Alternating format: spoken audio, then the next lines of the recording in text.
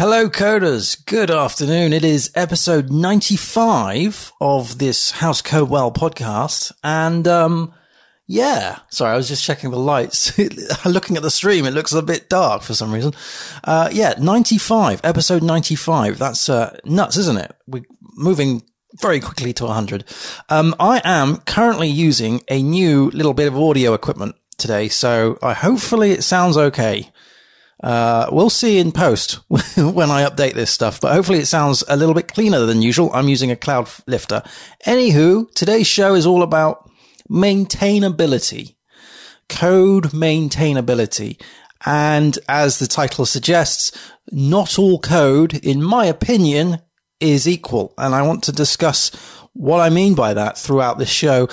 And I've been thinking about this, this past week, about how do you define maintainable code? What is unmaintainable code? Last episode 94, we were discussing, things like PHPMD and cyclomatic complexity and, auditing tools for code and stuff like that. All well and good that those things are in play and you use those, but how do you identify what code is actually maintainable and what code isn't maintainable? How do you measure what kind of code you should work on more than other pieces of code? We'll dive into all of that today. So, as usual, I should say this is a live show. So if anybody's got any questions or comments, then please don't hesitate. Put them down in the comments section below and I will answer them live on air. This also goes out to the podcast. This is something that I don't normally mention. I should do. It's just, something that I just keep forgetting to mention. This is a podcast and therefore, you can actually get the How to Code Well podcast. This is an audio stream through things like, Spotify and iTunes and Google Podcast and it's a podcast. So code maintainability. This is an interesting topic. I should say that I don't actually have any notes. This is just things that I've been thinking of. It's been playing on my mind. What is maintainable code? What is unmaintainable code? We are taught from whether you go to have a CS degree, whether it's being taught via a lecturer, or whether it's something that you read it from a book, or whether it's something that you learn on an online course. We are taught that our code needs to be maintainable, and in order for it to be maintainable, it needs to be clean code. So clean code equals maintainable code. Okay. So when I say clean code, I mean like easy to read, easy to understand, easy for someone else to pick up and change, easy for it to be extendable, and adhere to different things, that influence that piece of code. The idea is that the code that you write today is hopefully code that you will keep maintaining for a long time and keep reusing and keep building upon. And therefore, if it's easy to understand and decipher, then it will be easy for you to improve it going forward. And that's the whole point of it being maintainable. The thing is, though, the thing that really gets me is that assumption there that all the code is equal.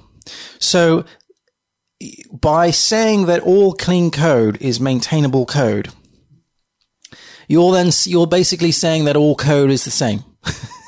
In the sense that, if every line of code was nice and clean and readable, then the the maintenance overhead would be smaller, which I kind of get. However, there are pieces of code that are more, how do I put this? That are more used than other pieces of code, and therefore their maintenance overhead would be far higher than other pieces of code. I'm not really explaining myself very well, so let's jump into an analogy. But before I do, let me just do something. I haven't done it yet. Let's crack open a beer. Thank you. Cheers. I hope everybody's having a good week. It's April the 1st today. I've had no practical jokes. So my analogy, this is something I came up with when I was taking Murphy out for a walk earlier.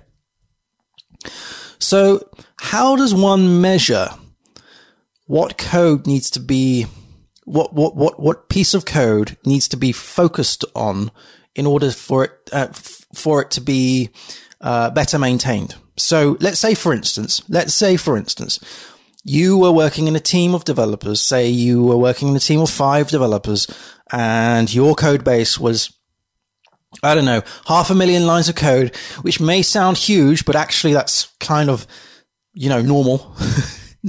500,000 lines of code. There's 5 of you, and it was, I don't know, an e-commerce shopping cart, right? So it was producing money. It was making the client money. And there were a few of you that were perhaps building new pieces of functionality, so new client requirements.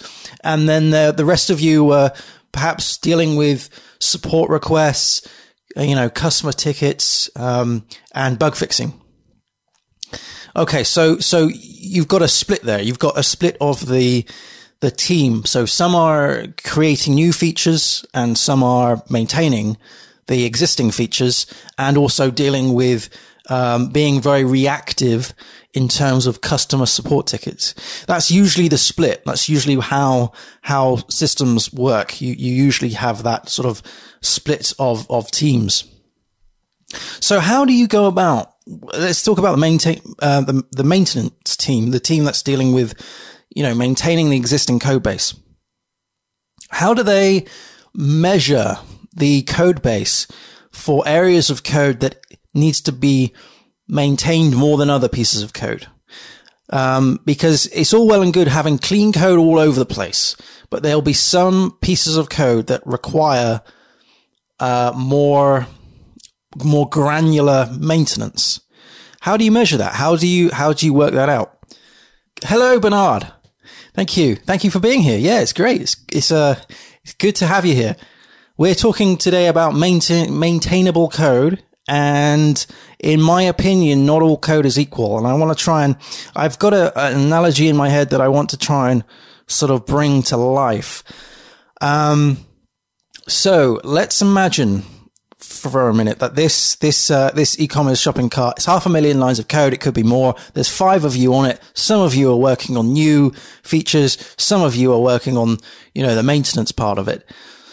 So how does the maintenance team or the bug fixing team or the support team or whatever you want to call that team, how do they work out what to fix? And, if they're delving with code, or fixing customer support bugs, when do they decide, hang on a minute, we need to actually do a piece of work here to refactor, restructure, reorganize, redevelop, rewrite parts of the code base because this piece of code is buggy, and it's buggy because of all of the customer support tickets and everything. How do they measure that? Now, by saying that all code needs to be clean, because all code needs to be readable, and that becomes maintainable, I don't really agree with. I mean, I agree with the fact that you need to write clean code, but I don't agree with the fact that every piece of code needs to be clean. And the reason why I don't agree with that, because then you're chasing for perfection. Then you're chasing for this unobtainable goal of code perfection before it actually gets rolled out to production. And that is dangerous. If you start chasing perfection, then you'll never get something live. Just look at the How to Code Well platform, for example. I haven't got the back end up and running yet, or in the state that it has been for the last, say, 3 months.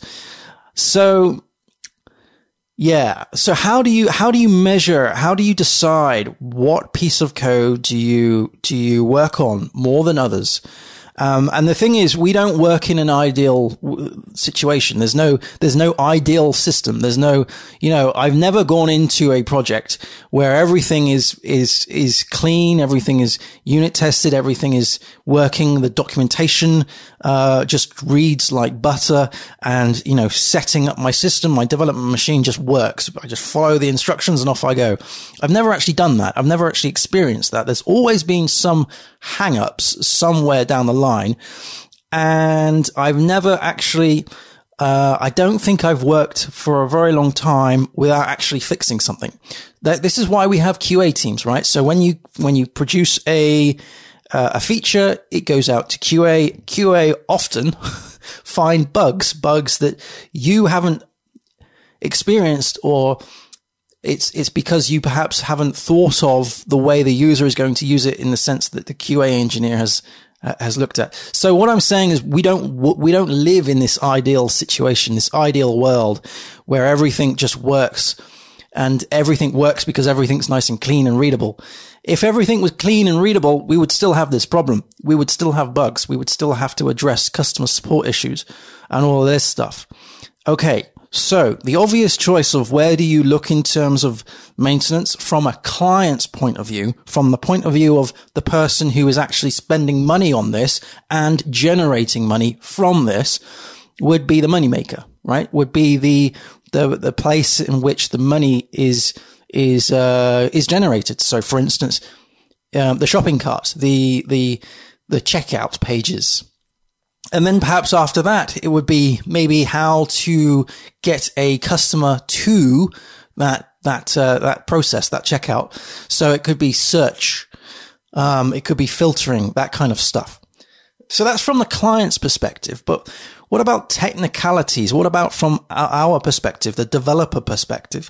I guess we could use tools that I mentioned in the last podcast, such as your PHPMD and all of that stuff, to do some sort of auditing and maintenance, or auditing and reporting to identify areas of risky code. Fine, we could do that. But is there other ways that we could look at? And is there anything else that we could look? Any other metrics that one could look at to identify what areas of code need to be addressed more often than other areas of code? What areas of code should a developer give more value to compared to other areas of code? Like, for example, you can always test something to the nth degree, but there'll always be a possibility of a bug. But in some cases, you want to test, every possible single edge case on certain critical features more than others, for instance. So my analogy is, it's a bit of a weird one, this one, but, imagine, if you will, and this goes back to the fact that code isn't equal, that there is no equal level of code. You can't say that one piece of code is valued more than, valued at the same time as another piece of code. You can't say, in my opinion, that your checkout, process, your checkout routines is valued less than your privacy policy or your blog. Your blog articles.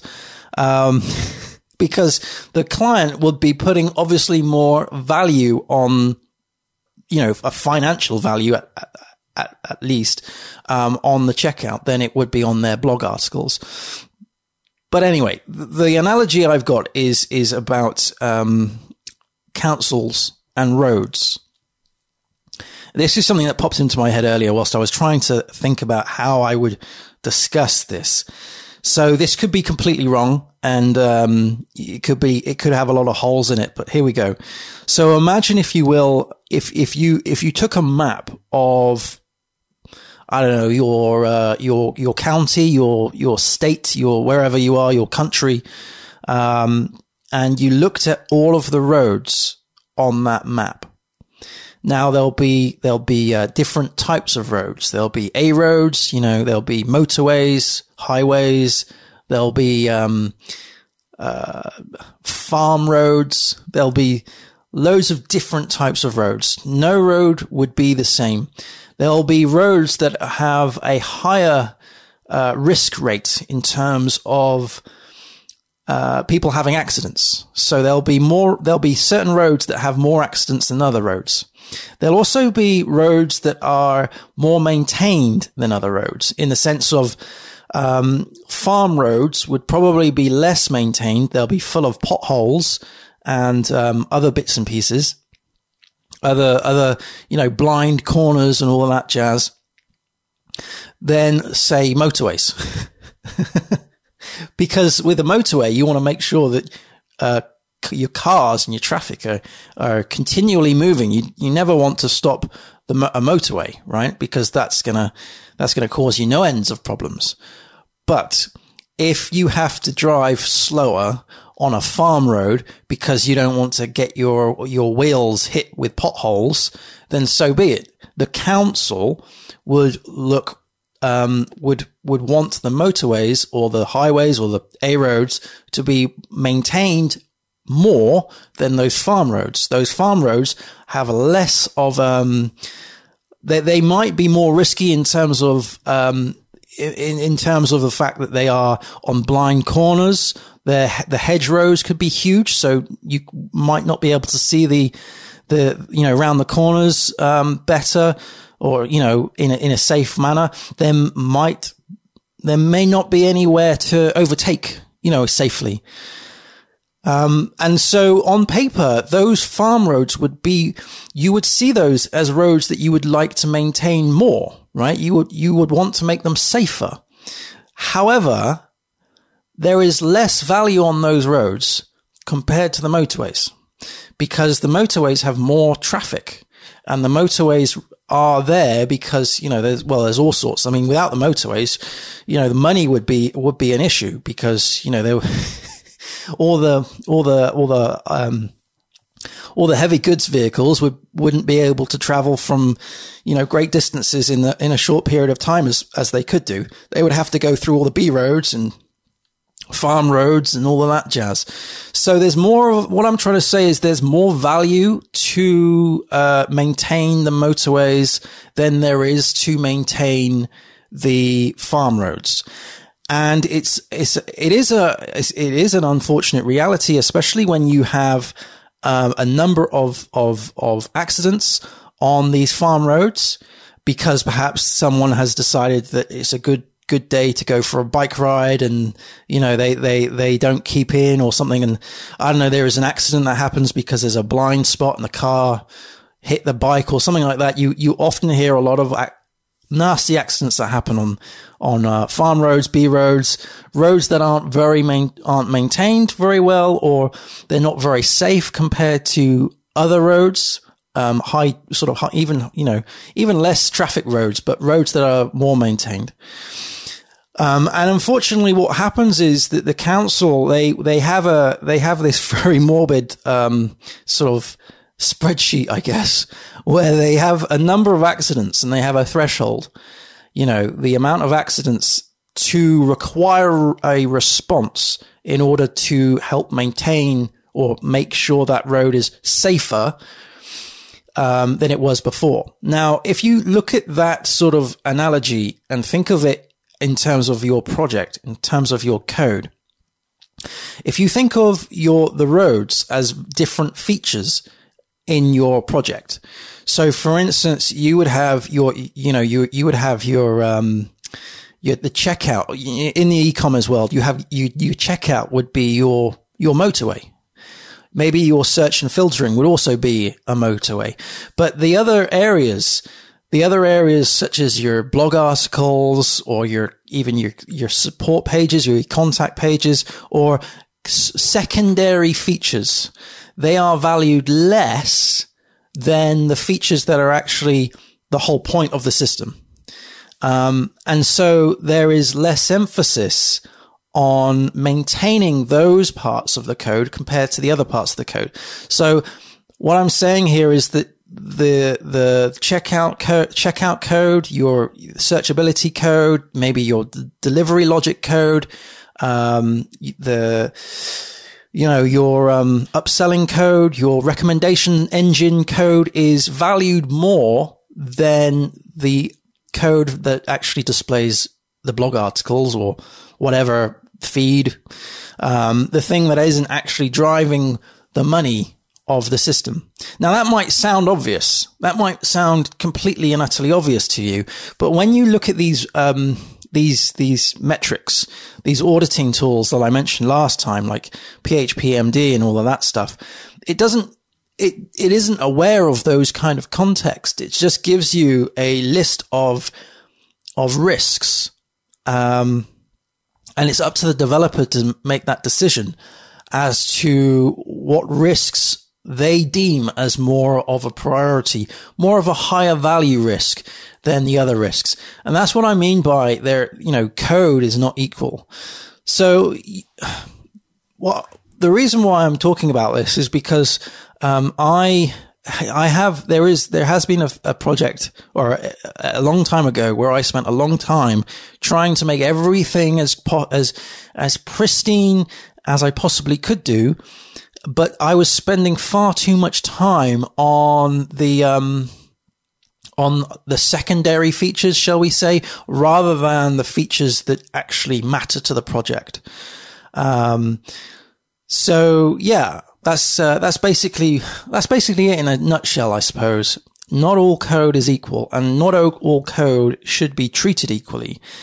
Now, by this logic, by this sort of stance, you're then accepting the fact that there is code out there that is okay to not be maintained as much as higher priority code, which sounds awful when I say it, because that goes against everything that, I'm a good practice guy. I like my good practice. I like to make code clean. I like to do all those things. I like to test code. I like to, make sure that I'm putting in good practices here and there. But the thing is, when you're in the Wild West and you've got something in the wild, you have to make a judgment call as to where are you going to spend your time, because that is the thing that you're losing, time.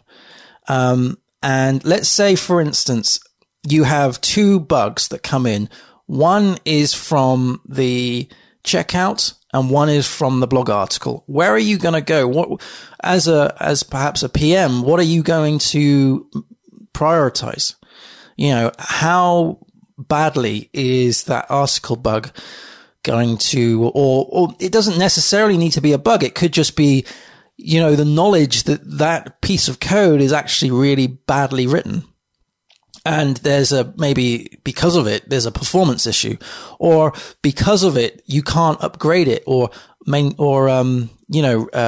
extend it using different functionality. Maybe you want to alter the way that people use that blog. Maybe that blog is going to be, you need to perhaps migrate that blog somewhere else, right? And that's a future task.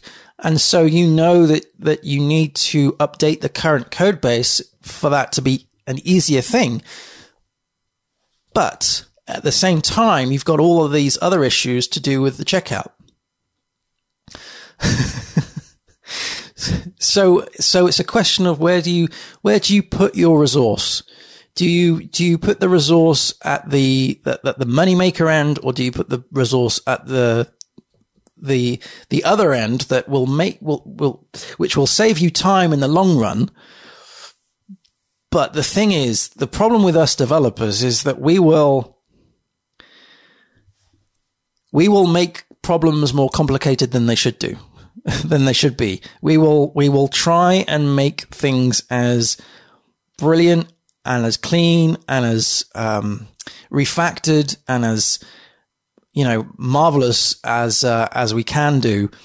And we will try and find problems when there isn't any, and we'll try and solve them.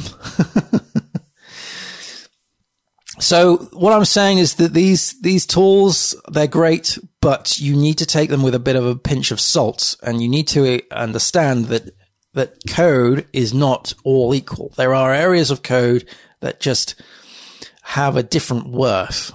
And I don't want to say it, but this means that you can let some pieces of code just sort of, you know, as long as it's functioning, there isn't a big need for it to be updated straight away if there are other requirements going on. Now, this is the thing. This is the constant cycle that we're in, because the thing is that maintaining code isn't just fixing bugs or refactoring or anything like that. You know, it's not just that.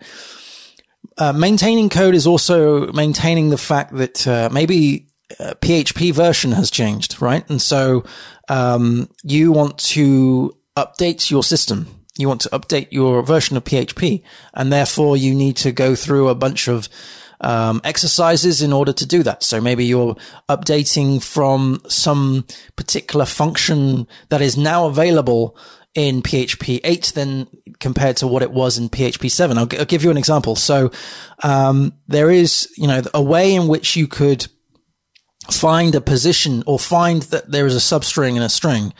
Is to use strpos and strlen. So you would get the length of the string that you want to find get the length of the substring within the string. So you get that length, then you would get the start position, so strpos.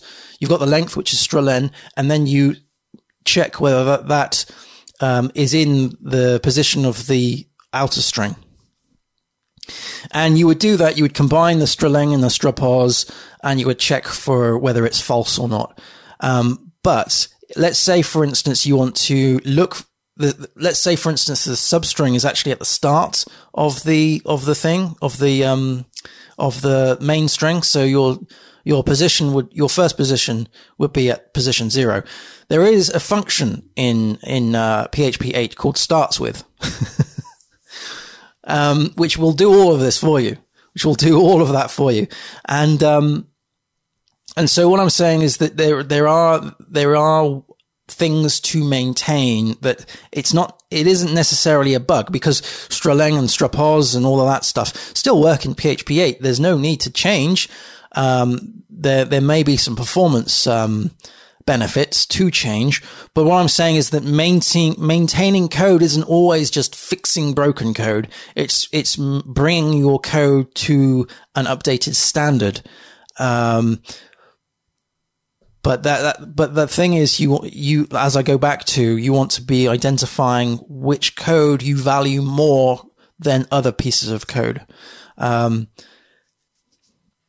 know, upgrading a code base, I mean, it could be a framework as well. It could be the fact that you want to upgrade your framework from, I don't know, a version of to a higher version of Symfony. So it's not, maintaining code isn't all about fixing code. Actually, fixing bugs is a very small part of maintaining code. There's also the refactoring. So there's updating documents, code docs. There's also changing the variable names from, you know, as a more readable variable name, or a function name, or a file name. You could be looking at a huge chunk of code. You know, like it could be a file of 1,000 lines of code, or even a method with 1,000 lines of code. I've seen a few of those around. And what you want to do is break that up into smaller pieces of code, smaller functions with single responsibilities. And so you're not actually fixing anything. There isn't a bug to fix. You are just making the code more readable for the next person, or for yourself who is maintaining that code going forward. Like, so let's say, for instance, if you were to pick up that code again in the next 2 years, or even next 6 months, or even 3 months, and read that code, will you fully understand it in the one pass read? Or will you have to reread that and try and work out what variable X is compared to what variable N is, or I? So yeah. So basically, I want to say that maintaining code isn't just fixing anything that doesn't work. It's also making sure that, you know, it is readable, it is refactored, and it is clean. However, that takes time. That takes a lot of time.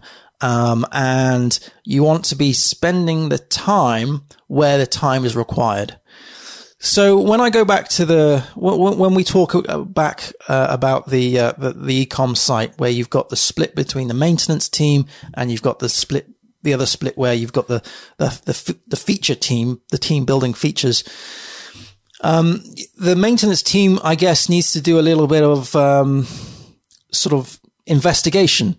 And one piece of investigation, which I think is really quite a good piece of investigation, which I don't think a lot of people do, and that is to look at the code base on GitHub or GitLab or wherever it is in your source control, and look at the areas of code that has the most amount of commits, because that is a hotspot right there. That's a hotspot of a lot of code churn. A lot of code churn. There's been a lot of either features being brought into that, or there's been a lot of code that's been rebuilt or restructured or refactored again and again and again. And it could be off the back of a lot of bugs. This is where I like having my branches either called feature / and then the branch and then the feature name, or bug or fixes / and then the name of the bug or the ticket number, because then I can quickly see, oh yeah, there was like 5 bugs and there was 2 features, in this area of code. And therefore I know that it needs to be probably looked at in maybe even restructured, maybe reorganized, refactored to prevent more bugs from coming in. So, it's the higher footfall. It's the highest footfall.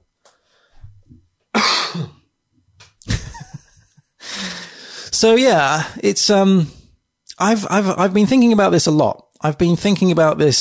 And when I've been building the How to Code Well site, thinking back on it, there's been a lot of areas of the code where I've spent so much time on, but it isn't actually the areas of code that is actually the crux of the system. It's the blog articles. It's the blog articles. And maybe areas of the content management system that, I've tried to get almost perfect, but there really isn't much of a need compared to a need for the subscription service, which I'm working on at the moment. So maybe I've done it backwards. I don't know, but it's just something that's on my mind. What is a piece of code that is more valuable than another piece of code? Now, I don't want to get into this debate about back end is more valuable than the front end, or because you're only working on these kind of features, then you're not actually valued as a developer because you're only working on low value code. I don't want to get into that kind of arena. It's more of a case of taking a step back and looking at the whole code base and going, so these auditing tools are saying that this function is more risky because it's got a higher cyclomatic complexity than this other function here. It's saying that this is more of a risky function because it's got less tests than the other function. But really, you need to take it with a pinch of salt and actually add a little bit of context to this and actually see the amount of commits coming in. You want to see what the actual code is doing, and go from there, really. So these auditing tools are great, but it's not the thing that you want to just keep looking at. That is something that I keep having to tell myself. It's like, just because you've got the percentage up just by a single % doesn't mean that your code is any better than it was. Oh dear. So I hope everybody's doing well tonight. I hope everybody is, we have a bank holiday. We have a bank holiday. It's Good Friday tomorrow. And then it's Bank Holiday Monday here in the UK, which is cool. So I'm hoping to do a little bit more code for How to Code Well this weekend. I did mention that we are working on the order section. So this is a subscription section. which is proving a little tricky. It's proving a little tricky because I'm having to rewire a bit of the database, and I'm finding that some of the decisions I made beforehand, some of the assumptions I've made, aren't the things that I'm going with now. And I guess it's because my thinking has evolved due to the other features that I've created. So yeah, there's a number of new tables, a number of new entities coming through, but I've got it to a point now where I have some data fixtures, some test users with subscriptions coming through. It isn't a million miles away from where it was in terms of structure from my last stream on Twitch on Tuesday or even Sunday. But it isn't the shape I thought it would be compared to what I was thinking it would be like last year. So yeah. Other things that have happened. So I mentioned that the Cloud Lifter has come, so that this hopefully should sound a little bit better. I can actually see the lights moving further up and down on my mixer desk, which is pretty cool. And I have also joined the mechanical keyboard group. So in my many years of programming, I've never actually owned a mechanical keyboard. The keyboard that I currently use on my iMac is this horrible, spongy Magic keyboard from Apple, which I thought was okay until I got the mechanical keyboard. Now I just think this is a piece of sponge. Also, the thing that's really funny about this Apple keyboard is it has an ejection key for CDs, so you can eject the CD. That doesn't exist in 2021. So anyway, this keyboard, I'll just get it here because I'll show it to the people on the stream. This is an Anpro 2, and the keys are I bought the colored keys because they are the color scheme of the How to Code Well website. So yeah, it's so nice. It's so nice, and it lights up, which is nice. It's got a nice feel to it. I'm not used to mechanical keys, so it feels it's like I'm learning to drive again. It feels very different, but I can see the appeal. I understand now why people like mechanical keys. And when I took all the keys off and I was putting new keycaps on, that was just so fun. So fun to change all the colors up. It was so good.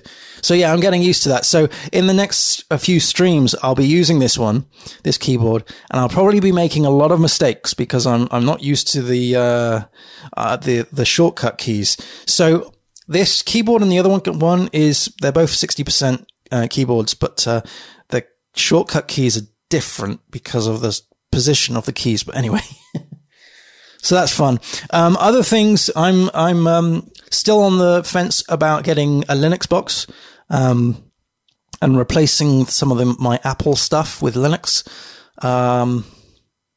Yeah, I don't really know what's going on there. I've been looking into the differences between, because when you're an Apple guy, you usually just buy the latest Apple thing that you can afford.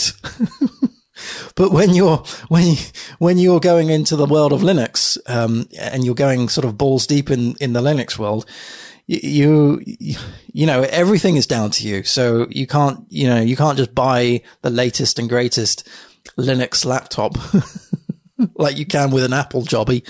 So, and just expect it to work. So I've been doing a lot of research into different CPUs. Basically I'm going to, long and short of it is I will probably end up building my own PC, my own Linux box somehow. And, I'm researching, different CPUs, RAM, motherboards, all of that jazz, even the different cases. But, I think that's probably where I'm going to go, but I really haven't put anything hard and fast down yet as to that. So yeah, I'll probably mention that as the months roll on. But the next Twitch stream will be this Sunday, and I will be doing it earlier. I'll probably end up doing it about midday. It's because I want to take the afternoon off. So usually the streams go on the Sundays all the way up until like 5:30 from 2:30. But now I want to just bring it down a little bit this weekend, and because it's the bank holiday, and have a little bit of chill out time, in the evening. So we'll probably start either 11:30 or 12, and then we'll just go on until probably 3-ish. And then call it a day. But I will probably be working on the order system, in Symfony. So if you're interested in that, then come and join. It's at 14:30 GMT, here in the UK. But, that's it. So not all code is equal. Not all code is equal. And, you shouldn't see two pieces of code the same. You shouldn't give in my opinion, you shouldn't value one piece of code higher than another, less than another piece of code. So Bernard is asking, to put forward a request. I would like to put forward a request to you if you have time to make a talk about how you interview candidates and what you expect from the candidate to be hired by you or any company. So, that's interesting. So do you mean me interviewing a candidate in the sense of I am the client and I'm looking for a developer? Or do you mean from the other side of the table where I am the developer and this is what I expect from the client?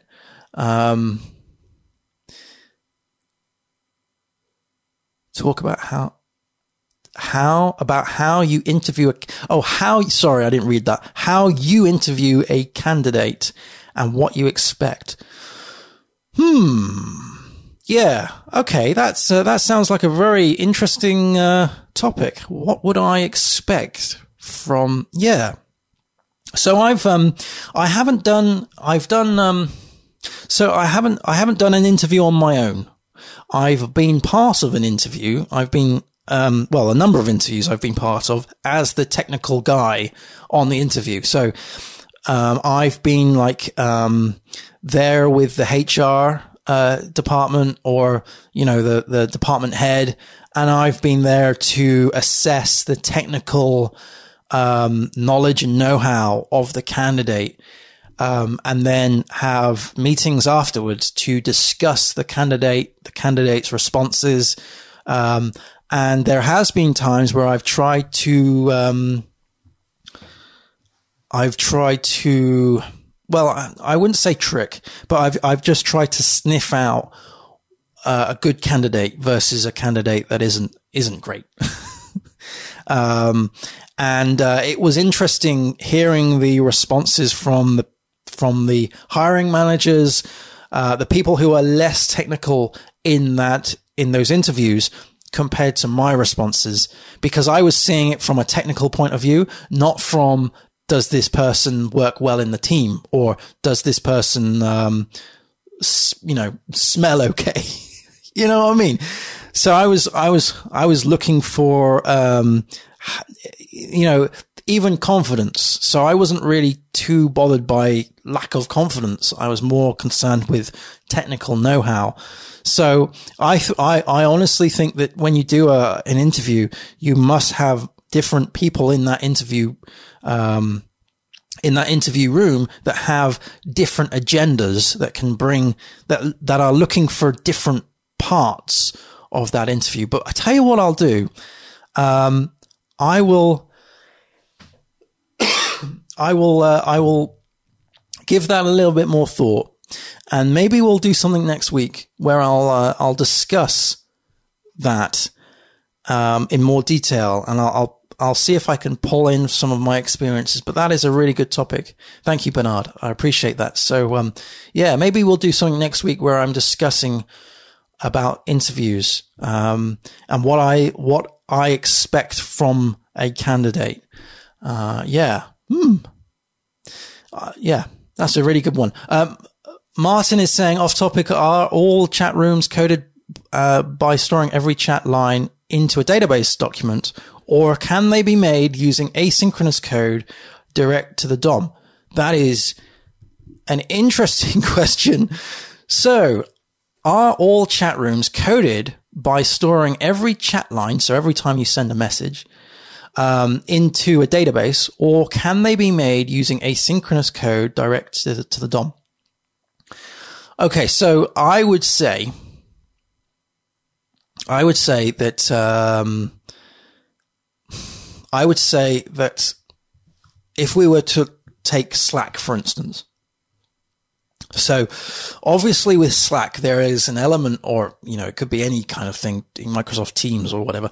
But there is obviously an element of storage, data storage. Somewhere there is data storage, because if there wasn't any data storage, when you close your laptop, and then opened it again, all the data would be gone from the chat you had yesterday. Also, if you sign out of Slack and then sign back into Slack, you also receive your data. Now, I don't know whether that's stored locally or whether that's stored on a server. I would imagine it's stored on a server. Same with Signal, right? So I use Signal. I used to use WhatsApp, but now I use Signal.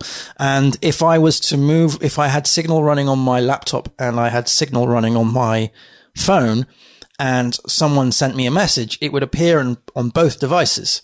Also, if I signed out of Signal on my laptop and I've used Signal for a week, and then I sign into Signal on my laptop, I'll suddenly get a load of messages come through of the messages that I had seen or, been interacting with in the previous week. You get this message saying, loading,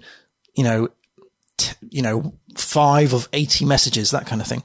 So there is an element of storage somewhere. And I think that it's a portion of both server side and, client side. Obviously with those kind of things, you've got, encryption. So in terms of the server-sided stuff, there wouldn't be anywhere there wouldn't be any clear text, of your message. There would be the message that is encoded, and then, I don't really know in terms of Signal and there, how they do the encryption. But there would be a bunch of metadata, I would imagine, around that as to the time in which the message was sent and all of that jazz. So then send each database line back to the DOM. It's not to do with security or storage. It just seems to be the preferred way.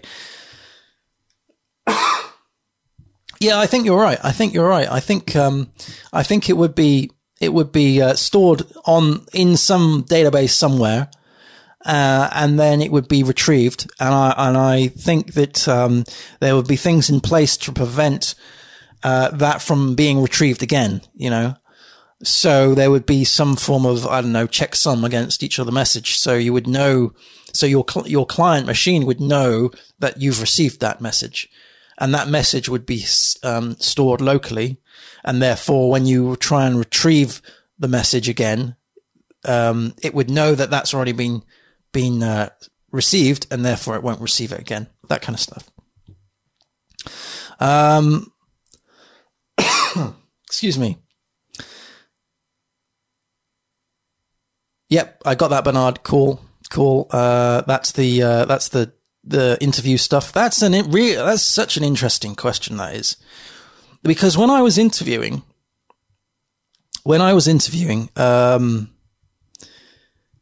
I wanted to give the candidate the benefit of the doubt, because I have been in that position for many, many, many times. I've interviewed probably 4 or 5, maybe more. Let's just say less than 7. So, more than 3, less than 7. And, over a course of a good few years. And, I can remember my first ever one. And that was so sort of like, I've been in this position before, and therefore, it shouldn't be any kind of good cop, bad cop kind of routine. It should just be, you sit and you listen, and then you confer. And then after that one, I started being involved in other interviews, and I started to get more involved in the actual conversations. So because I was brought in as more of a consultant, as in, I'm consulting with these companies on who to hire, rather than you're just, a techie. We need a techie in here. Yeah, that's a really interesting one. I'm super, I'm super down for that. Let's do that next week. Let's do an interview style, talk next week. That would be really useful. What I'll probably do is do a list again, my top five blah things. Let's do that, but this time with interviews. So maybe the top 5 things I expect from an interview candidate, looking for a job. And I might even go as far as doing it in a very generic way, as in, let's not go down the route of this person is interviewing for back-end development, or this person is interviewing for front-end development, because I do feel that there are things that all developers should bring to the table when it comes to interviews. So maybe we'll do that. But I'll have a think. Thank you for that, Bernard. Really appreciate that. Thank you. Right, I'm going to finish the rest of my beer. I think I've only had one swig of that. And I will see everybody, hopefully, on Sunday at 14:30 GMT, and we will be taking another look at midday, 12 o'clock on Twitch. How to Code Well, twitch.tv/How to Code Well, and we'll be probably looking into the order summary stuff, but also something that I wouldn't mind playing with at some point is Sentry. Because I would like to have a tool that monitors bugs and notifies me of bugs. So I've never played with Sentry before, and I wouldn't mind playing with it at some point. So we might do that this weekend. It really depends on how much code I can actually write tomorrow, all the way up to Sunday. So it really depends on where we're with that. Anyway, thank you ever so much for watching. Happy coding, everybody. And, do check out the rest of the episodes on Spotify or iTunes or anywhere you get your podcasts from. Thank you very much. Happy coding, everybody. Take care. Cheers. Bye-bye.